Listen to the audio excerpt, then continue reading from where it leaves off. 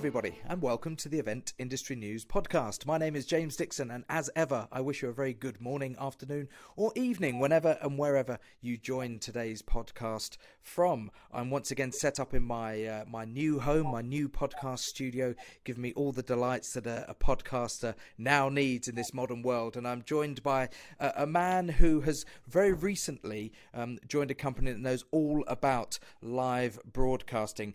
My guest today on the podcast is Mike Rowe. Mike has recently joined the JL Live community as non-executive chairman and joins us today from their base in Wallingford in Oxfordshire. Mike, very good afternoon to you.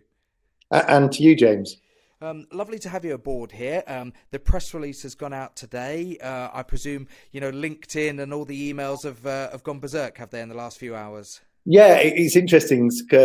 I think when you move into an industry like the events industry, everybody has an opinion on it. It's one of those everybody's experienced events in some way, shape or form.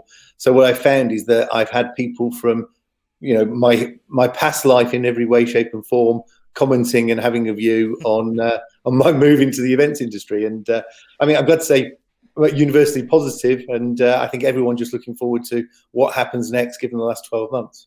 Absolutely. Let's put that move into perspective if we can, first of all, Mike, and just briefly on your background. You've come to the JL Live Group as non-executive chairman, but previously as CFO at Just Eat. Tell us a little bit briefly about some of the experiences there and what your involvement was and what that led to. Yeah, well, hopefully, given the amount of money we spent on marketing over the years, most people who are listening will have heard of Just Eat, the online takeaway business. I joined it back in 2008. There was 8 of us in the UK. We were a tiny startup at that point, and there was an operation also in Denmark. And I joined as finance director, but although technically my title was CFO, I like to think of myself at that time as the OFO, as the only financial officer. I'm not sure who else I would have been chief of. And we grew it. We were very fortunate that we had a business that was growing 300%, 400%, 500% a year. We grew 50% in a month sometimes in those early days. It was an exciting place to be. As a result of that, I got to work with some extraordinary people and had a career. So we took the business from a couple of million of revenue when I joined. So when I left, it was approaching £500 million worth of revenue. We floated on the FTSE. Well, we joined the FTSE 250 initially back in 2014, which obviously I led. And then we grew further from there. We were the fastest growing company on the FTSE 250 for a while. And I stepped down at the end of 2016 because what I realized is I love the growth phase of working in a business like Just Eat. But actually, once you become, as we shortly did after I left, a FTSE 100 business, being a director, a chief finance officer in that sort of environment, you spend a lot more time doing politics, corporate governance, talking to investors, and a lot less time building a business. So I stepped back at that point, had a year off. I was fortunate enough to travel, and then started to look at what next. And that has led me into working with a number of small growth businesses. I say small and medium-sized growth businesses, initially as a mentor and advisor, as I worked out what I wanted to do, but increasingly spending more formalized time with those businesses. And hence why I ended up here with Jack at JL Lighting. Sure. And the time spent at Just Eat, you mentioned that you started there in 2008. And I can remember sort of casting my mind back probably to 2010, 2011 and first becoming aware of Just Eat. And no doubt as mobile technology and mobile applications were becoming more prevalent on people's personal devices, there were a number of platforms that sprung up around about that time. Just Eat strikes me certainly as something that was at the forefront of the revolution, where there were a number of other competitors, but the wheat is cut from the chaff, and ultimately they were the ones that led the way and became the market leaders. Yeah, is that clearly something that you're wanting to do as well with JL Live? Do you feel that you're at the sort of the forefront of a potential revolution? Yeah, I think that's right. I think what I like about Jack and the team at JL Live is they remind me a lot of the Just Eat team. We were fiercely competitive. As you say, there were other players in the industry. Hungry House was one of our big competitors in the early days, but we outcompeted those guys, and we did it in a way that we had fun and we delivered something really exciting to our consumers. And I like that in Jack. I was fortunate to work with Jack in the Just Eat days when he ran my world party events. So we took the decision we were going to try once a year to bring all of our teams together. Now that's easy when it's the UK and Denmark. By the end of it, we had 15 countries, including Australia, Brazil, Canada, and most of Europe. Becomes a slightly bigger logistical challenge when you do that. And Jack was at the forefront of helping us run that event and making sure that we got our message across, but that everybody had a great time doing it. So when I stepped back and we spent more time, Jack, we'd had various conversations, and then of course COVID happened, and Jack approached me for some advice. And I thought, he's going to ask me how to cut costs and how to scale it all back. And Jack's actually approach was far more of, I can do the cutbacks, I can manage the business over the next 12 months, but this is going to create opportunity. The world is changing. I would like, Mike, to tap your growth brain, what you've been through with Just Eat, to help JL Lighting think about what happens next. And I think he was spot on. 12 months ago, Jack was talking about it's going to be different in, well, I think at that point we thought 9 months' time, but as we now know, 12 to 18 months' time, it's going to be a different world. People are going to need different type of events, and I think JL is uniquely placed because of its events background and the fact it's diversified into television 3 to 5 years ago. Yeah, uniquely placed to combine those two at a time when people, I'm not sure they're willingly moved to digital and online, because I think people miss that human contact piece. But I think it's an important part of events going forward is we won't necessarily have everyone in one place like we used to. We're going to have to find a way of making it work for everyone. And I really like that ambition from Jack, that he was thinking, what next? Not I need to be careful with my cash for the next 12 months. What next? How do I position myself for that next? Well, of course, and that's once again, whilst it may not seem an obvious parallel to begin with, when you talk about the two names, Just Eat and then a major events, production business, the idea of foreseeing where people will be in terms of usability in 5 years' time, going back to the timeline, of course, of your own involvement in the previous company, 2008. You had to have that foresight to see that in the next 5 to 7 years, people were really going to use their devices. And in the same way we sit here now, and one thing that really stood out to me in the press release that was sent out is a quote from yourself that said, in the last 12 months, digital acceptance has leapt 10 years. And I'm curious to ask you what you meant by the term digital acceptance. Well, I guess one measure of it is, what is my mum doing? My mum, bless her, is in her early 80s. Hopefully she doesn't listen, because she'll hate me for revealing that massive secret. But my mum moved 9 months ago to ordering her groceries online. She'd never done that way. My mum now has moved all of her bank accounts online. Yeah. And so if my mum in her 80s is suddenly accepting the fact that the world has moved digitally, and she sends Moonpig cards, which still astounds me. So if she's doing that, the whole world has just changed. And you can see, my old world of takeaway, the numbers are up like 100% plus, the volume of people who are ordering food online, food for delivery. You look at the Hello Freshies and the Gustos, and the fact we're ordering uncooked food online to deliver to our house. Yeah. The fact is, we're now far more accepting that there is a bigger part of our lives that will be online. Alongside that, though, there's been a forced part around Zoom. Who thought we could run businesses 100% on Zoom or Microsoft Teams or whatever the right platform is 12 months ago? We'd have suggested that people were going to spend 4 or 5 hours a day doing this. People would have thought we were mad. Yeah. But people have done it. I think it's gone too far in terms of that piece, but I think people have accepted you can do it. And now what we've got to move to is, how do I do it in a way that I like doing it? Absolutely. And I think as a result, it's production values are going to get involved, but not just at events, but as you've said yourself in the introduction, having the equipment around you to do this properly makes a vast difference to the quality of the output and the result that you get. Yeah, and I've said this many times on the podcast over the last, 2 or 3 months, it is that when your hand is forced and you are given no option but to go down a certain path, then that often leads to the best results.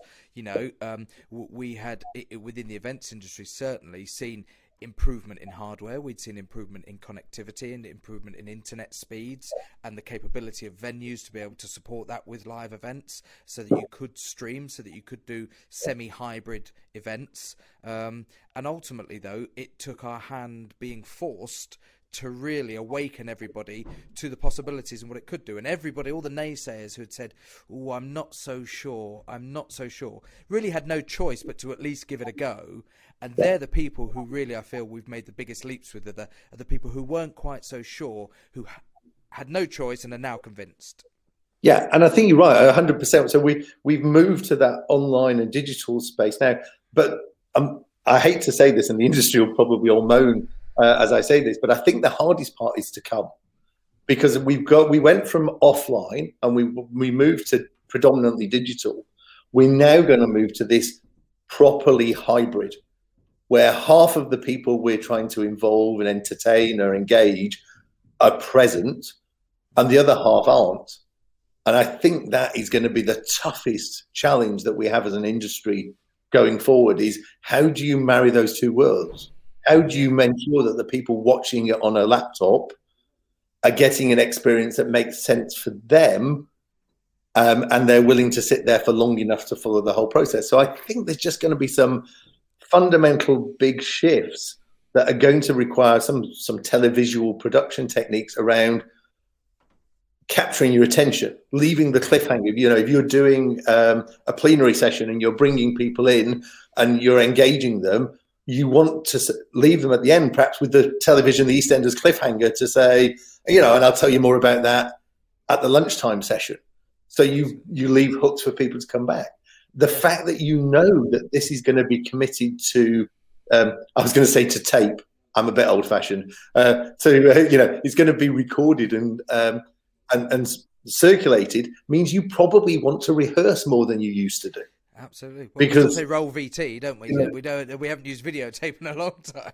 Yeah, exactly. So when somebody says that, you're going to want to rehearse more. You're going to want to make sure that you have really strong bite-sized elements to your events, so that the people watching remotely can really enjoy and engage in those, and then go off and do something else, so they're not on a screen for 8 hours.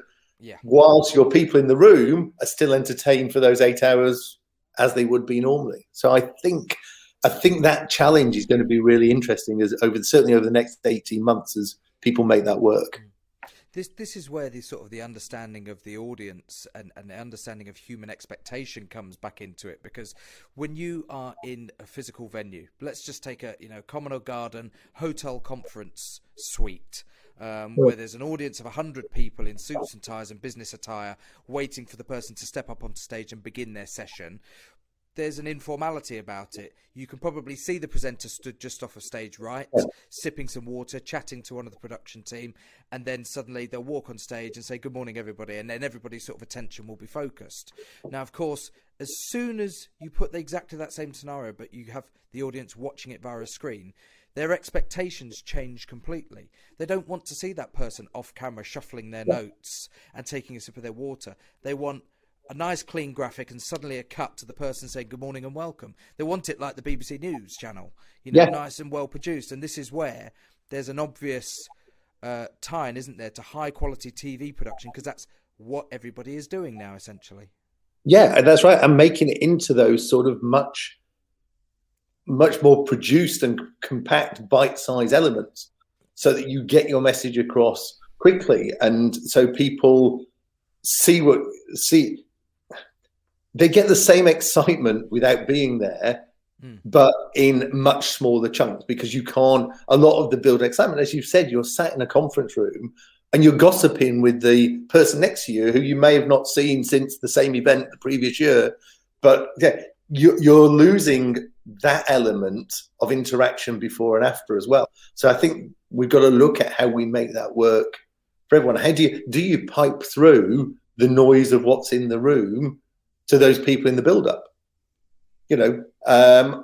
Just because that's part of the visceral feel of what you want from a big event production. You want that sort of build up, a bit like, when you're sat in a theatre and as you get closer and closer to 7 p.m, you get that sort of build up of noise that suddenly goes silent. Is that part of what we get from events? And I think that's going to be an interesting. Yeah. It's the question that the sports broadcasters all asked, didn't they, when they started broadcasting in empty stadiums? Do we put the crowd noise on there? Do we broadcast it completely realistically, or do we simulate the crowd noise? And I'm sure it will be no different. Something I'd really like to ask you, Mike, if that's okay. Again, just pulling some information from today's press release. Group Director of JL Live, Jack Lineker, it's a quote from him that said, Mike's strategic vision will help us steer the business as we grow and enter new territories. And new territories for me, particularly as we sit here today talking about, the advent of digital events in combination with live events, new territories 20 years ago would have meant physically new geographic territories. To me, the term territory now can mean so many different things, because you can choose different demographics of audience based on your digital profile. A new territory could be the digital territory. It could be the physical territory. Territories now mean so much more when we're talking about how we're delivering events and tapping into audiences. Yeah, and you're absolutely spot on. When we talked about that territory, we were talking about the fact that, online is a territory in its own space, that digital space. But I think also for us, there was a realization that we can run the digital piece from headquarters in Oxfordshire as it stands at the moment, and we can do a lot of that pulling together here. But there's still going to be, as we have hybrid events going forward, there's going to be still a requirement for some localization. And so how do we combine the fact that we might have the skill set centrally to do the digital production piece, but we still want to run the events piece? So, JL launched in Ireland a couple of years ago. We've got a presence there in Ireland, and the intention is obviously to build out there. And I think the other thing that's changed in the last 12 months that sort of got a bit swept under the carpet, of course, is Brexit. Yeah. The fact is the world of your ability to transport events around Europe has just got a lot more complicated, particularly if it's going in and out of the UK. So I think, one of the territorial expansions we'll look at is, do we have something on mainland Europe that enables us to combine, like we say, what we do here with the digital piece with a local event production? Sure. And I do think one of the pieces is, if we can't get a lot of people together, us going to them rather than them coming to us might be the way, and you have a rolling events production, so that people take part in one big piece that's digitalized, but then the event day, maybe it's a team building event or something. Sure. You roll that out and you run it in France, you run it in Ireland, you run it in Germany. So I think, that's where we envisage is how do we optimize our use of the skills we've got digitally, but while still maintaining that local presence? Because what makes events special, I think, is still that live element. You've got to have that live element. Absolutely. At some point. Absolutely. Have you drawn up a priorities list? So, having come on board in your new role, is there a top 3 things that, boom, in the next 12 months, this is where I'd like to sort of take us, and this is the direction I'm advising? Yeah, yes, I think there's investment. I mean, I think number one, as we've come out of a difficult year, I think what we're spending a lot of time in looking at is, where are the gaps in the market? Where can we invest in capital, in lights, in equipment, and the like, to enable us to fill those gaps? So there's an investment piece that we've been working hard on. The other piece is, we've launched JL Live as a separate entity to the TV and lighting business recently. And I've been working carefully with Phil and Jack on that, about how do we get live events to properly include the TV and production elements? How do we convince people that it's not necessarily stupidly expensive to do that? I think a lot of people want to do it, but think it's silly expensive. It doesn't have to be. Equipment, technology, the whole piece has all moved on in the last 3 to 5 years. So then actually you can run a production level event much more cost effectively with digital and TV than you would have thought possible 5 years ago. So a lot of it is around messaging, and how do we get that message out to people that this isn't a Rolls Royce? what was Rolls-Royce production 5 years ago, you can now buy for, let's be modern, Tesla money, Tesla 3 money. So I think that's been a lot of what we've been focusing on, is messaging, and how do we get that message out there and make sure we've got the kit to deliver the hybrid events that need to happen. And of course, having the ability within one group to have the TV production experience and that live event production experience, and being able to potentially combine the two from a creative production point of view, that to me potentially offers something that could be really interesting when people are coming back and they want to. Again, I sense that a lot of events get into a very sort of habitual way of delivering them. And the break over the last 12 months has allowed people to maybe rethink and reinvigorate their events when they do come back with new ideas. And the idea of doing a live event like an awards dinner or something, but doing it as if the audience are a TV audience and it's a TV studio with cameras there, just that physical setting. Anybody who's walked into a TV studio or onto a film set, it's a totally different experience when you see the cameras and the lighting jigs and things like that. So I think there's a real potential creative opportunity there, isn't there, for both companies? Yeah, I think that's very much the case. And I think it helps that Jack is probably unusual being involved in the TV space, in that he came from an events background. If you look at a lot of the people who've grown up in the TV space, they've come up through the BBC or ITV or that sort of channel into the lighting world. So Jack went from the event space to work in the TV space, and therefore his experience with, as an individual, helps us to think about how do we combine those into the events we do. And I think you're right. I think on-site event production is going to have to be dramatically different. If you have got a 50% of your audience remote, it's got to be structured different. It's got to be, as we talked about, the noise, the atmosphere. How do you create something that looks good online, but also is exciting for the people? And I think, we're partnered with BBC Studios at JL Live, and part of that is us being able to use the actual studios, the BBC studio capacity, for live events for our clients. And the excitement that people get when they go into a TV studio is palpable, to the point where you think, oh, maybe we could mock this up and make it feel like a TV studio, rather than, because you can imagine TV studio spaces, it's challenging to find. Yeah, at a premium, that's right. At an absolute premium. Yeah, absolutely. And something that's been flagged on a couple of occasions on this podcast with sports is exactly the same for television. And that is the fact that when you look at television, let's take, a pretty standard, something like, a TV, Graham Norton show on radio, on BBC One. That's mostly a show that has a live audience, but is being streamed to telly. Yeah. But it's a hybrid event. When you look at what a hybrid event is, we think that we've been clever in the industry and coined this term hybrid event over the last 2 years. Yeah.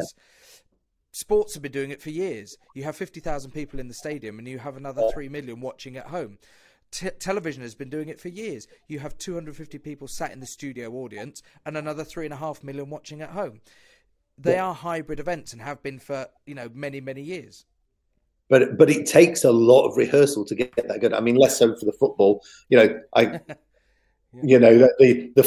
football piece, I guess, is more about, you have a different view when you're watching online than you do when you're on site. But if you look at the production values that go around those great shows like Graham Norton, like, Saturday Night Takeaway with Anton Deck, the production values that they have put and the rehearsal values just reinforces it. To make it work for two audiences, you have to be super smart, you have to rehearse it properly, and you have to have the right technology and attitude there to account for both. That is an event that is planned for both audiences. And you can tell that because when you're watching it online or on TV, you can see the enjoyment from the audience. You can. You have to have a team that instinctively knows what they're doing as well. There is. I don't know what your thoughts would be on this, but there is obviously training that you can give to people. You can develop them, but they have to have that sort of instinctive, natural flair for doing it that speeds things up, that allows them to get what a script writer is putting into their script, that allows them to follow the direction or whatever the producer is wanting to obtain from a particular sequence. There has to be that instinctive nature as well as the training. Yeah, 100%. And I think what you have to do is an ability to give confidence to your participants.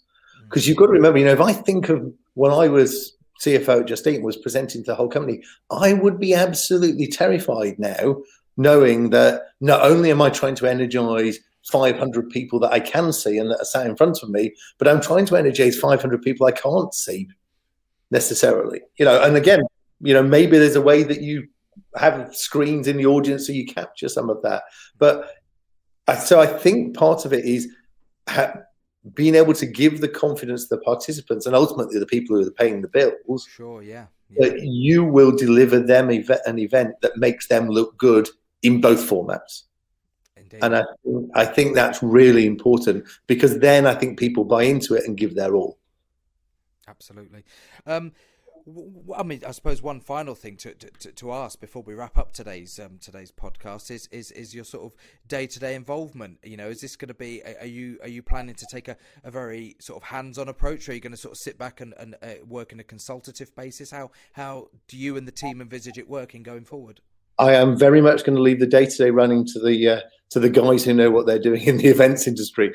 I'm here to help them think about the longer-term challenges, to make sure we have the proper governance structures in place to do the right thing for our clients at the right time, and that we think months and years ahead rather than weeks ahead. I think the industry's probably got a tough 2022 coming, not in terms of demand. I think there'll be more demand than there is capacity to deliver.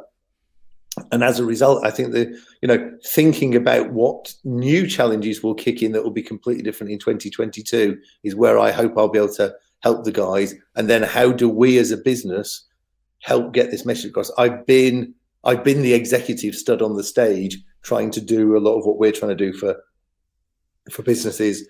And I hope, therefore, I can help these guys think both sides of the camera, as it were. Absolutely. Our guest today on the podcast is Mike Rowe. Mike, as of today, which is Thursday, the 8th of April, that we're recording this particular podcast, we are going to get it published and get it out there to everybody fairly rapidly, given the nature of what we've been discussing today. But today's announcement, the 8th of April, is that Mike Rowe has joined the JL Live group, comprising JL Lighting and JL Live, as non-executive chairman. Mike, it's been fabulous to talk to you today. Presumably, if anybody wants to find out a bit more, it's just a case of searching for JL Live, JL Lighting, etc., and on all the usual platforms, and the stuff will pop up. Yeah, very much so. And you'll see what the guys are up to there.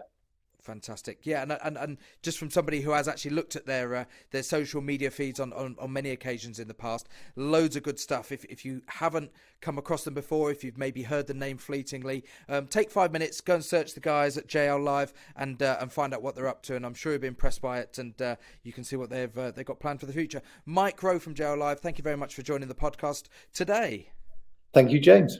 If you are listening to today's podcast on your favourite podcast platform, don't forget to head over to eventindustrynews.com and you can check out the latest news, features, supplements and special articles that are going up there, as well as all of the other versions of the podcast in video format. Of course, if you are watching this, hello to you on the Event Industry News website. You can also listen to audio versions of all of our podcasts, up to just over 230 now, via your favourite podcast platform on whatever your chosen device may be. That brings us nicely to the end of today's episode. Our thanks again to Mike Rowe, who's joined us from the JL head offices up in or down in Wallingford, Oxfordshire. Of course, I'm up in Yorkshire as always. It's been a pleasure to have you as a guest today. Thanks for joining the Event Industry News podcast. We'll see everybody on the next episode. Goodbye.